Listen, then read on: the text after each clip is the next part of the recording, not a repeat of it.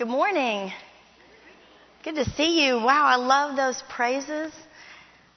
How wonderful it is to come and hear y'all praise the Lord. Just kind of a tearjerker. And then my favorite song, Ancient Words, Ever True, Changing Me and Changing You. We have come with open hearts. Oh Lord, let the ancient words impart. And that always makes me cry, excuse me, too. And that's why we're here this morning.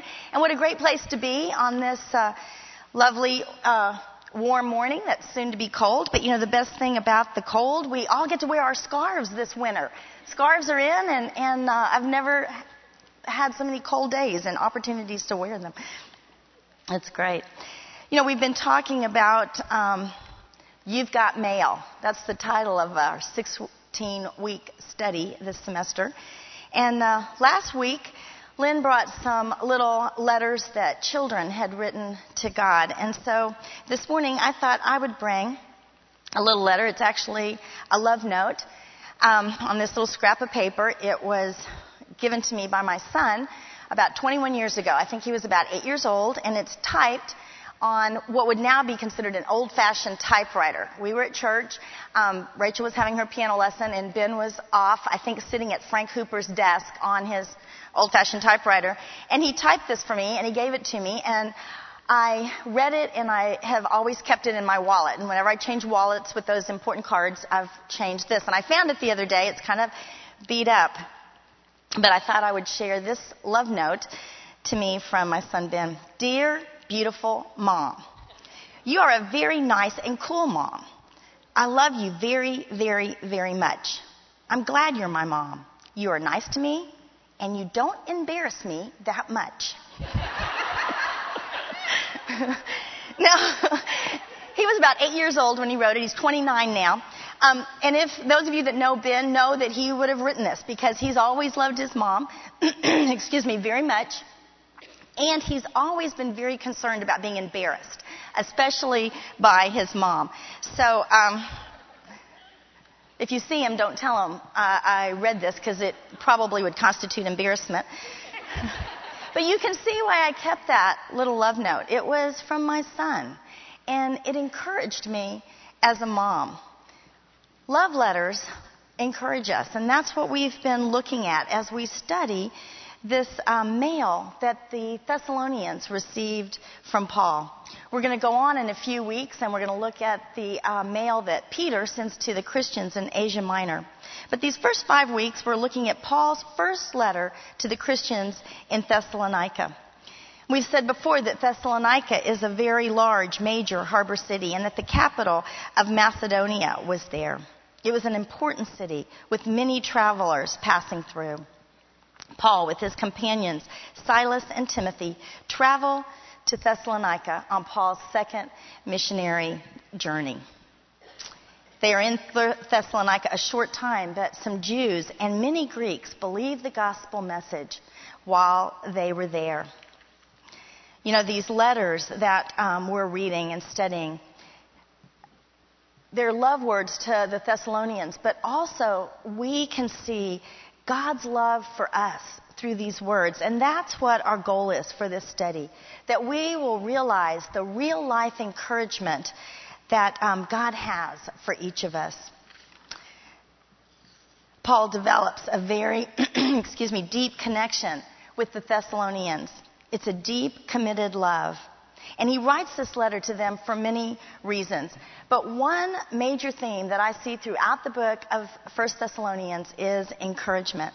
The first week, Paul encouraged the Thessalonians with his thanksgiving to God for all that had happened as the Thessalonians received and accepted the gospel.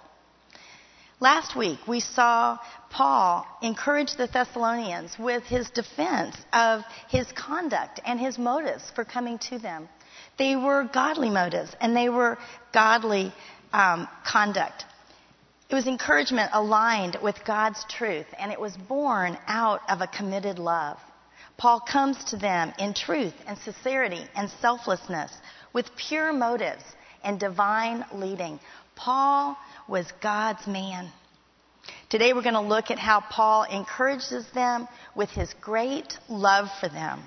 So let's turn to 1 Thessalonians and let's look at chapter 2. And we're going to start with verse 13. And in this first section, we're going to see Paul's love for the Thessalonians through his concern for them. Paul's concern for them. Concern for their well-being, physically, as well as spiritually. So let's look at verse 13, and it says, "And we also thank God continually because when you received the word of God, which you heard from us, you accepted it not as the word of men, but as it actually is, the word of God which is at work in you who believe. For you, brothers, became imitators of God's churches in Judea, which are in Christ Jesus. You suffered from your own countrymen the same things those churches suffered from the Jews, who killed the Lord Jesus and the prophets and also drove us out. They displease God and are hostile to all men in their effort to keep us from speaking to the Gentiles so that they may be saved. In this way, they always heap up their sins to the limit. The wrath of God has come upon them at last." In verse 13 here, Paul is remembering how they believed the gospel message. And that gospel message was this, that Jesus' death and resurrection made atonement for their sin. It reconciled them with God, and it gave them an eternal relationship with Him, eternal life. Paul used the Old Testament prophecies to reason with them and to show them how Jesus was the promised Messiah in the Old Testament. And Paul says he remembers here that they accepted these words, not as words of men, but as the Word of God. And it's at work in you who believe. How does God's Word work in us? We talked about that in your small groups last week, and we talked about it again this week because it is so important. That's why we come to Bible study, because the Word of God is powerful and it changes us. That's why I love that song. It's ever true, changing me and changing you. On your verse sheet, I've written Hebrews 4:12. It was a verse we looked at last week. For the Word of God is living and active. God's Word is powerful. And Isaiah 55:11 says, "So is my word that goes out from my mouth. It will not return to me empty, but will accomplish what I desire and achieve the purpose for which I sent it." His word is powerful. It brings us life and it transforms us. You know, if you read Psalm 119, there's 176 verses. You can make a long list of how the Word of God works in us. And you might want to do that sometime. Just go through and write down everything that you see about the Word of God changing us. And when you come to words like precepts, decrees, law, statutes, commands, those are all words, synonyms for the Word of God. They mean the Scriptures. I wrote down a few of the things, just a few that I saw as I glanced through Psalm 119. It says God's Word gives us direction. It gives us understanding. It gives us wisdom. It brings us delight. It gives us peace. It keeps us from evil and from sinning. And one of my favorite verses is 105 in verse 119, and it says, "Thy word is a lamp unto my feet and a light unto my path." It gives us light. It lights up our path so we know where we're going. Chapter 1 of Thessalonians tells us that the Word came in power and it transformed the Thessalonians. It was from the Word of God that they got faith and love and hope. God's Word is at work in us as well. That's why we're here today, studying God's Word and letting it change us. And Paul knows that God's Word is working in the Thessalonians because of the way they handled the hardship that they suffered for their belief in Jesus. God's Word was at work in them during their suffering. Paul says, just like the believers in Judea suffered from their fellow Jews, you too, Thessalonians, are suffering from your fellow countrymen. And Paul would know this because before he met Jesus on the road to Damascus, he was a devout Jew persecuting those Jewish believers that lived in Jerusalem and in other cities in Judea. Then he lists in verses 15 and 16 how the Jews throughout the past had missed the plan of God, how they killed the prophets and then they killed Jesus, and now they were trying to keep Paul and the disciples from spreading the gospel message. This displeased God. You know, it's one thing not to believe, but to openly be hostile to the Word of God and to hinder others from coming to believe, that displeases God. It says, Paul says, that will bring God's wrath upon you. They were hastening their judgment with this behavior. Paul's concern that comes out of his deep love is not only for the Thessalonian believers, but for those that were being hindered from hearing the message of God.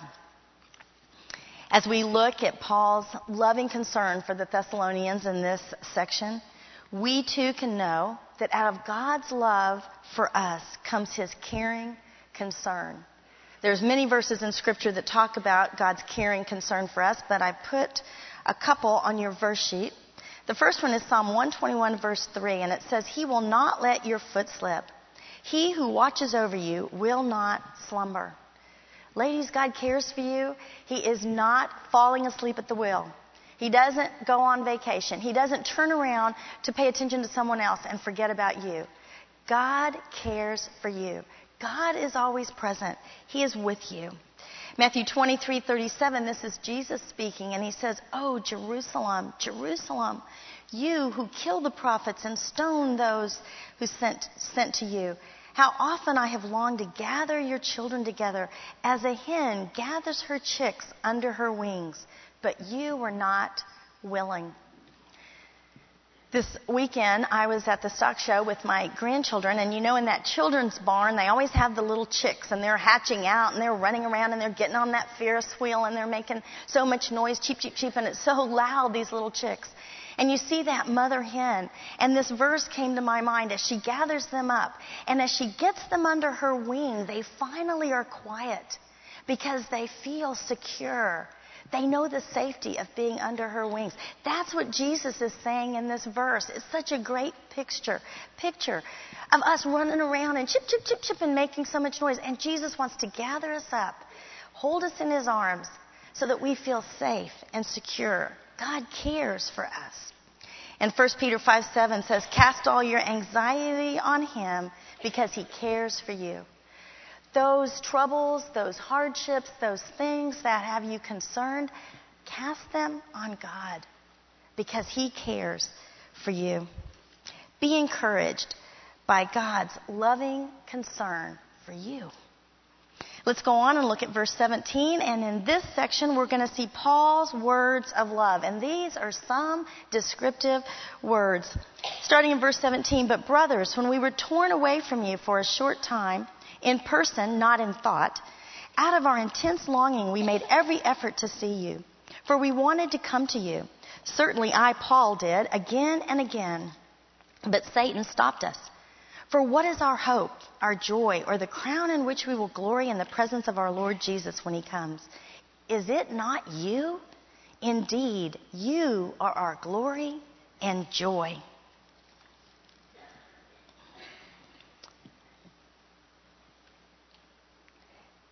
We see here in this section that Paul starts out by calling them brothers, and Lynn talked about that last week. It shows a deep connection that he had with the Thessalonians. It's a great term of endearment, and he uses the word brothers. He calls them brothers 21 times in 1st and 2nd Thessalonians. He thinks of them as family. And Paul speaks with such intensity here, and we see kind of this naked emotion displayed in his words, in these descriptive words. First, we look at the word torn away. And in the Greek, it really means orphaned. And that word is a strong word, and it gives us a sense of his desolation at being apart from them. And then it says out of intense longing. Intense longing. It's a word conveying strong passion. They made every effort over and over again. Many times to try to go back and to see the Thessalonians. Paul longs for the Thessalonians. He longs for them intensely. Have you ever longed to see someone? Shelley Davis is going to see her son in England. He's stationed there in the Air Force, he and his wife, and she has been longing to see him. Oftentimes we long to see those that we love. And when I thought about intense longing, I went back to a time in my life that I think of intensely longing to see my family. And it's when I was a freshman at TCU. Now, I grew up in Miami Springs, Florida, and as a high school senior, I decided I was going away to college. I was going out of the state. Jenny Sharp's daughter kind of reminds me of myself. I was going away. And my dad said to me, if you marry a Texan, you will never leave Texas because they don't leave Texas. And I kind of laughed and said, oh, Daddy. So I applied to many different schools, and with the help of my high school guidance counselor and the providence of God, I came to Texas Christian University in Fort Worth, Texas. Now, they had the two major qualifications that I was looking for. One, they had a great nursing school, and I wanted a degree in nursing. And second, they had a football team. Unfortunately, those of you that might remember the early 70s, they were not going to any bowl games back then. In fact, they were horrible. I was shocked at how bad they were. Not to mention that the Horned Frog was their mascot, which nobody had told me about. It was so bad that my freshman year, the University of Texas beat TCU 51-0. I'll never forget it. I have trouble, I'm sorry, with the Longhorns to this day. It was horrible. It was a very cold day, and it was a very bad score. But that's not my story. Okay, so I'm here with a bad football team, going to nursing school, and I begin to become so homesick, I thought I was going to die. I longed to see my family intensely. I was very surprised by this. I had not thought I was going to get so homesick. I can remember walking down the hall to the telephone booth. In those days, you guys, can you believe this? There was not a telephone in my dorm room. I had to walk down the hall, get in the telephone booth, and dial the phone, call collect to home. And I can remember the first couple times I tried to do this, that I was crying so hard that I couldn't finish dialing it. I had to hang it up and go back to my room. And when I finally did get a hold of my family, I said to them, I was coming home at Thanksgiving, okay, when you come to the airport to get me, I want everybody. I want Daddy and Mom and my brother and my other brother. Now, I had one brother that was a year younger than me. He was a high school senior. And then I had a brother and a sister that were 9 and 10 years younger.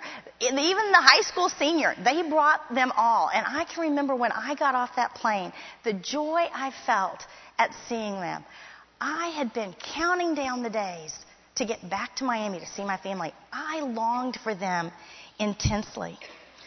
I thought about that as I read about Paul and his intense longing for the Thessalonians, but Paul could not get back to them. It says he was stopped by Satan. Now, how did Satan stop him? We don't know. It doesn't tell us here. Paul doesn't say. You get the feelings that the Thessalonians would know, that they would understand. But we don't know. And I've looked in several different commentaries. Nobody could really tell me. It was all speculation. Some people said maybe it was illness. Some people said maybe danger. Some said that maybe it was those city officials that prohibited them from coming. You remember those city officials that had gathered up Jason and some of the other brothers and had thrown them into prison, and because of that, Paul and Silas and Timothy left in the night. We don't know, though. It's all speculation, but what we do know is that Paul is not referring to Satan in a figurative way. Paul thought of Satan as having real existence. Satan is a Hebrew word which means accuser or adversary. Satan is our adversary. He's opposed to our best interests. He is our enemy. Satan is opposed to Jesus Christ and his believers. John Calvin said once that however the ungodly cause us trouble, they are fighting under the banner of Satan and are his instruments for harassing us. Be aware of the ongoing spiritual battle, ladies. Do not take Satan for granted. Do not take him lightly. We know that Paul didn't. And then he continues on in verse 19, and he expresses his love some more for the Thessalonians. And this time he turns to that time in the future when Jesus is going to return. And Paul will be with the Thessalonians then in the presence of Jesus. And so he asks this rhetorical question. He says, what will be our crown, our glory, our joy when we stand in the presence of Jesus? It's you. It's you, the Thessalonians. You are our crown and our glory and our joy. Now, the word there for crown does not mean like a crown that a king would wear, but instead it's referring to the laurel wreath that the athletes would wear when they had won a race or won an athletic game. Just that little green wreath that they wore. It was a symbol of them winning. Now, some of you may remember when the Olympics were in Greece a few times back, with the gold medals and silver medals, they also gave them those little laurel wreaths. It was just a little wreath, but it had a great symbol because it meant that they had won the race. That's what Paul is saying here, that the Thessalonians would be his crown. They would be an outward symbol of this inward joy that he would know in the presence of Jesus. How encouraging those deep felt words of love must have been to the Thessalonians. Have you ever felt that deep joy that comes when you lead someone to the Lord? Or maybe you've been a part of someone's spiritual journey. Maybe praying for them or mentoring them or teaching them, walking alongside them, listening to them. Maybe you've been involved with little children in this way, or maybe your own children or grandchildren or other family members, or maybe it's just friends, people you know, or maybe even strangers. You've been involved in their life and helping them along their path to be nearer to God. That is a feeling of great joy. You would know a little bit how Paul is feeling when he thinks of the Thessalonians. John felt like this. He writes on your verse sheet in 3 John, verse 4, I have no greater joy than to hear that my children are walking in the truth. He had no greater joy than to hear that his children were walking in the truth. And he means his spiritual children there. William Barclay says that a man's greatest glory lies in those whom he has set or helped on the path to Christ. Ladies, that is our great glory too. Those relationships that we have helped or set on the path to Christ. I think this is what Jesus is talking about in Matthew 6. Ted talked about this on Sunday. That treasure that we put up in heaven. That treasure are those relationships that we have helped set on the road to Christ. And just like the Thessalonians must have felt encouraged with these words that Paul speaks, these words of love, we too can be encouraged as we realize that God speaks words of love to us all through the Word of God. All through His Word are words of love to us. Now, on your verse sheet, I put just a couple that I like. Psalm 103:11 says, for as high as the heavens are above the earth, so great is His love for those who fear Him. As far as the heavens are above the earth. Can you imagine that? I mean, it kind of makes my head hurt when I start thinking of space because I just can't even get a handle on it, how far it is.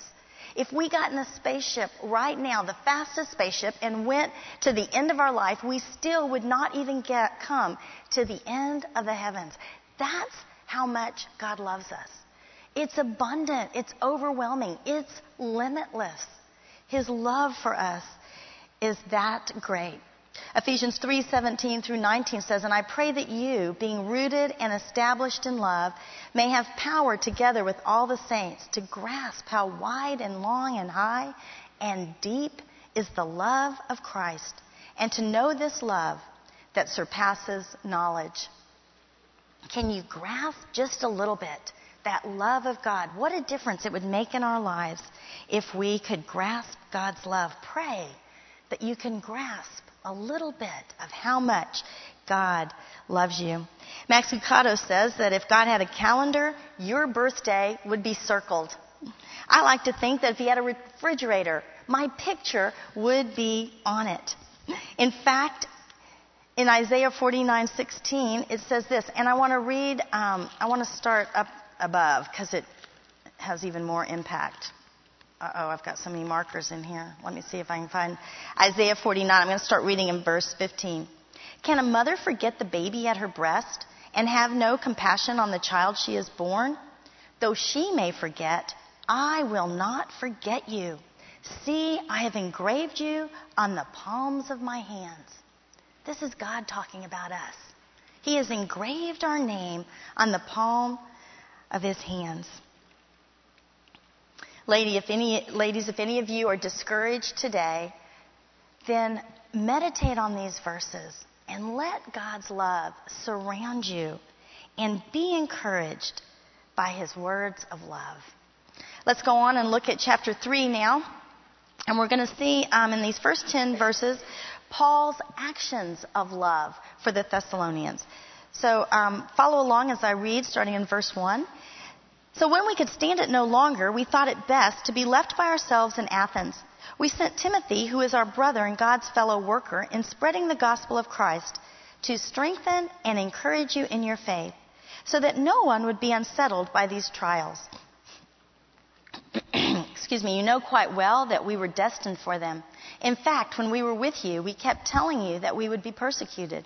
And it turned out that way, as you well know.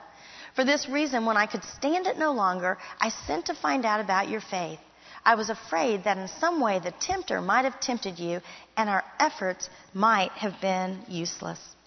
So Paul can't stand it any longer. He can't get back to him. So he sends Timothy to check on the Thessalonians. Who is Timothy? You guys looked at that today, found out that Timothy came from Lystra. His father was Greek, and his mom and his grandmother were Jewish. Timothy was raised by them, and it says in 2 Timothy that they taught him the scriptures from infancy. So they were godly mom and a godly grandmother. And he becomes a believer in Jesus. And Paul meets up with him, and he wants Timothy to go along with him on this second missionary journey. He meets him at the very beginning of this second missionary journey. Timothy comes along, and he becomes a great helper and a great support for Paul. He calls Timothy his brother and his fellow laborer in spreading the gospel message. And even though Paul really needed Timothy to be with him, he would rather have him go and check on the Thessalonians. He wanted Timothy to be there because we also know that Silas probably went back, probably to Philippi to check on the church there. And so Paul was alone, and he was in Athens now. And Athens was a big city. It was a godless city. Godless in that they did not believe in the one true living God. They had many false gods, the ungods that they worshipped, but they didn't know the true God. But he would rather Timothy go back and leave him alone in Athens so that he could check on the Thessalonian believers. And we see here two reasons for Timothy going back. The first one is to strengthen their faith. He goes back to strengthen their faith, and secondly, to encourage their faith. Or I like the way the Message puts it. That translation says to cheer them on in the midst of affliction and trials. These trials that Paul had warned them about. Last week, Lynn talked about the persecution that Paul and Silas had faced when they were in Philippi, how they were beaten and thrown into prison. We've also read in Acts 17 the persecution that they experienced while they were in Thessalonica, how they had to leave at night to escape the angry mob that the jealous Jews had stirred up. Paul had told them that trouble, opposition, distress, it will come to you as a believer, but God will sustain you. In your homework, you looked at some verses in 2 Corinthians, and we read there and saw that how suffering can help us to rely on God. It causes us to rely on God, to turn to Him so that He can sustain us. I think there's also another reason for suffering, or something that can come out of suffering. And on your verse sheet, it's 2 Corinthians. Oh, I put first, but it's actually 2 Corinthians chapter 1, verses 3 and 4. And it says this: Praise be to the Father of compassion and the God of all comfort, who comforts us in our troubles, so that we can comfort those in trouble with the comfort that we ourselves have received from God. God comforts us. He sustains us. And oftentimes He uses other believers to comfort us and to sustain us. He sends us Timothys in our lives to strengthen our faith and to cheer us on. Now, we don't experience a great deal of physical persecution for our beliefs in this country today. But there are Christians in other countries that do experience persecution for their beliefs. Countries like China and North Korea and Indonesia and Iran and Iraq and Afghanistan. And there's some African countries where they are still persecuted today. We need to pray for the persecuted Christians around the world. And there's something else that you can do if you choose. The Women's Prayer Committee will be mailing encouragement cards to Christians persecuted in 4 countries. And those countries are China, Colombia, Nigeria, and Ethiopia. And they're going to be doing this in the month of February. There are mailboxes out at the women's kiosk, and also on the back of your Christ Chapel Woman, the very recent one, on the back, it talks about this, and it tells you the things that you can write in the encouragement cards and the things that you shouldn't write. So you might consider taking a moment and encouraging a persecuted Christian. Be a Timothy for a Christian that's being persecuted in one of these countries. You know, we don't suffer much persecution, but we do have difficult and hard times. And we need Timothys to strengthen our faith and to cheer us on. I asked the question in your homework, how do we encourage others? You know, there's many ways. Prayer is huge. Never underestimate the power of prayer. We can also do those things, everyday things, taking meals, babysitting, picking kids up from carpool. We can also write words of encouragement to them. Words of love and encouragement make such a difference to people. Maybe email them. Maybe send them a scripture. I remember many years ago, I was at a Bible study and I had given a prayer request. I don't even remember what it was at the time. But afterwards, a woman that I barely knew handed me a little slip of paper. And when I read it, it was Isaiah 41:10. I didn't put it on your verse sheet, but let me tell you what that verse says. So do not fear, for I am with you. Do not be dismayed, for I am your God. I will strengthen you and help you. I will uphold you with my righteous right hand. Isaiah 41:10 is a great verse of encouragement. Maybe you want to send a scripture verse to someone. You know, talk to God. Pray and ask Him, is there someone that I should be encouraging? How should I encourage them? God will prompt us to encourage those that need encouraging. Then in verse 6, we read Timothy's report that he brings back to Paul. And this is really great news. Let's read verse 6. But Timothy has just now come to us from you and has brought good news about your faith and love. He has told us that you always have pleasant memories of us and that you long to see us, just as we also long to see you. Therefore, brothers, in all our distress and persecution, we were encouraged about you because of your faith. For now we really live, since you are standing firm in the Lord. How can we thank God enough for you in return for all the joy we have in the presence of our God because of you? Night and day we pray most earnestly that we may see you again and supply what is lacking in your faith. Timothy comes back to him and he says, their faith and love is strong. The faith and love of the Thessalonians is strong. And not only that, Paul, they miss you. They miss you like you miss them. And Paul is overjoyed. He is elated. It almost seems like he would be jumping up and down. He is so overjoyed to hear this great report about the Thessalonians.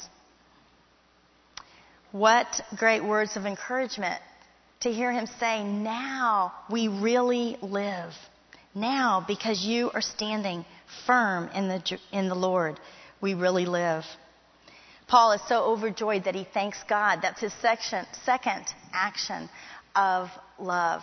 First, he sends Timothy to the Thessalonians, and then second, he thanks God for the joy that the Thessalonians have brought him. Have you ever said those words to anyone? Have you ever told them how their standing firm in the faith brings you joy? I think those would be very encouraging words to say. 2 weeks ago, Linda Henry introduced Anna Kiwavelli to you, and she told you that she was the African gal. She and her husband live in Tanzania, and they work for Alarm, the ministry that when the women's leadership team goes over to Africa, that's who we work with. And they set up the women's conferences for us, and they do all the groundwork for us. And when she came back and was visiting here, we went to dinner with her. And she told us that she had just been to Zanzibar. That was where we went on our last trip. And that she had seen those women that we had met with and had taught. And she said, they are doing well. They're studying the Word. And I can see a difference in their faith.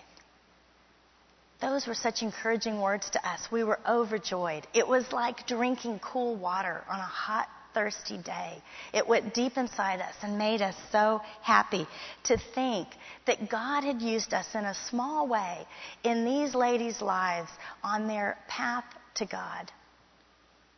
As we see Paul's actions of love, we're reminded and encouraged by God's acts of love for us. We've already talked about some of them, how he brings other believers in our life to strengthen us and how he cheers us on.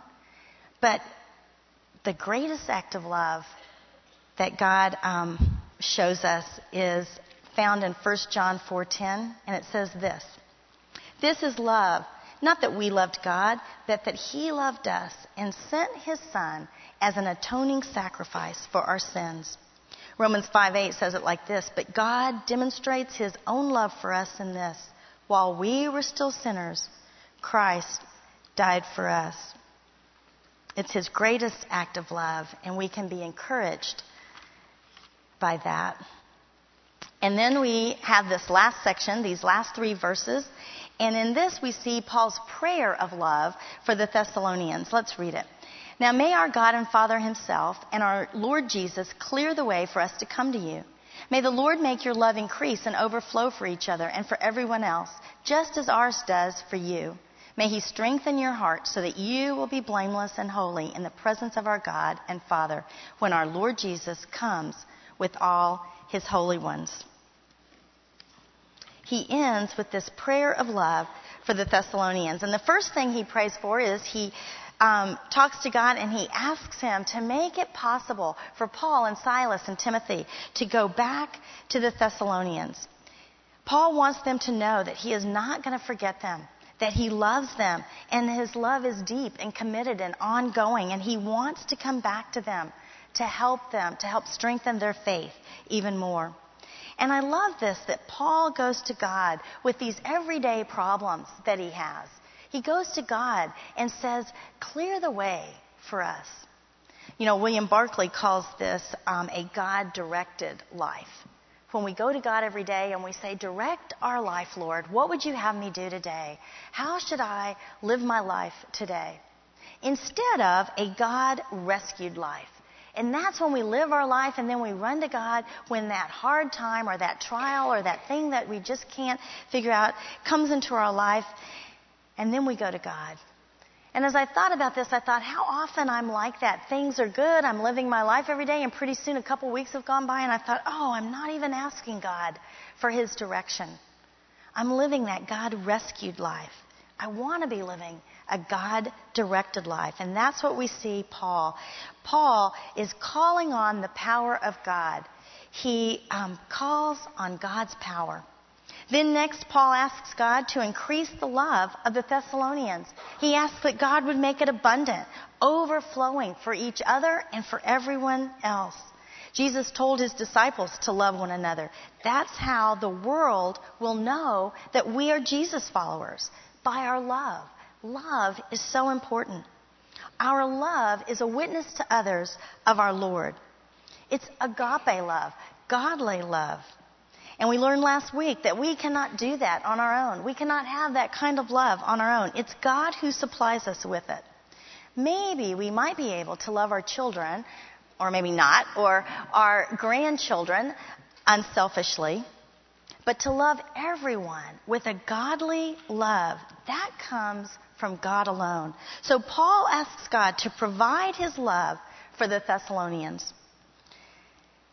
We see Paul asking for the provision of God. He asks for God's provision. And then lastly, Paul asks God to strengthen their heart, strengthen their faith. And when he says blameless here, he doesn't mean that they would never sin, but that they would deal with their sin. They would confess it and repent. And then he says the word holy there, and that holy means set apart. They were separated to God in their heart and their daily walk. And for what occasion? For when the Lord Jesus comes back. Have you realized, ladies, that every chapter so far has ended with Paul talking about Jesus coming back to the Thessalonians? In chapter 1, at verse 10, he says, and to wait for his Son from heaven, whom he raised from the dead, Jesus, who rescues us from the coming wrath. And then we just looked at that verse in the end of chapter 2 that says, for what is our hope, our joy, or the crown in which we will glory in the presence of our Lord Jesus when he comes? And now, once again, he's talking about Jesus coming with the saints.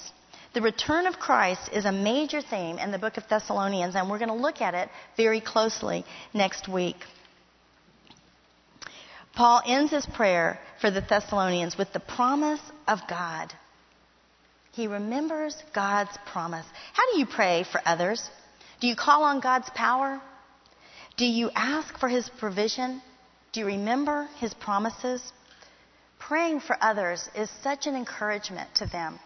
One time, long time ago, I was in Bible study fellowship, and my very first leader I ever had was new to the job. And so she kept saying how inadequate she was, how she felt not really adequate for this task. She didn't think she was as smart as others. She didn't think she had enough Bible knowledge. But what she did for us was she prayed for us persistently and purposefully that whole year. She would call each one of us every week and she would ask, what is your prayer request? And she would pray for that. And we knew she was praying for us. It was great encouragement. And as I look back, she was my best leader ever because she prayed for me. And I was encouraged by her prayers. As I look at Paul's prayer for the Thessalonians, how that encouraged them, I'm reminded of how Jesus prayed for me. It was in John 17, and I have the verse on your verse sheet, but I want to read a little bit more of that. And I can remember when I first read that and first realized that that was Jesus praying for me. Verse 20 says, my prayer is not for them alone, meaning the disciples. I pray also for those who will believe in me through their message. That's you and me. That's Jesus praying for you and me right there. That all of them may be one, Father, just as you are in me and I am in you. May they also be in us so that the world may believe that you have sent me. I have given them the glory that you gave me, that they may be one as we are one. I in them and you in me. May they be brought to complete unity to let the world know that you sent me and have loved them even as you have loved me. Are you encouraged, ladies, to think that Jesus prayed for you? Let's pray. Gracious Heavenly Father, you are such a loving God. It's hard to even grasp it. Father, thank you for these words of Paul to the Thessalonians, that through these words we might be reminded and think of how you love us, how you encourage us with your love.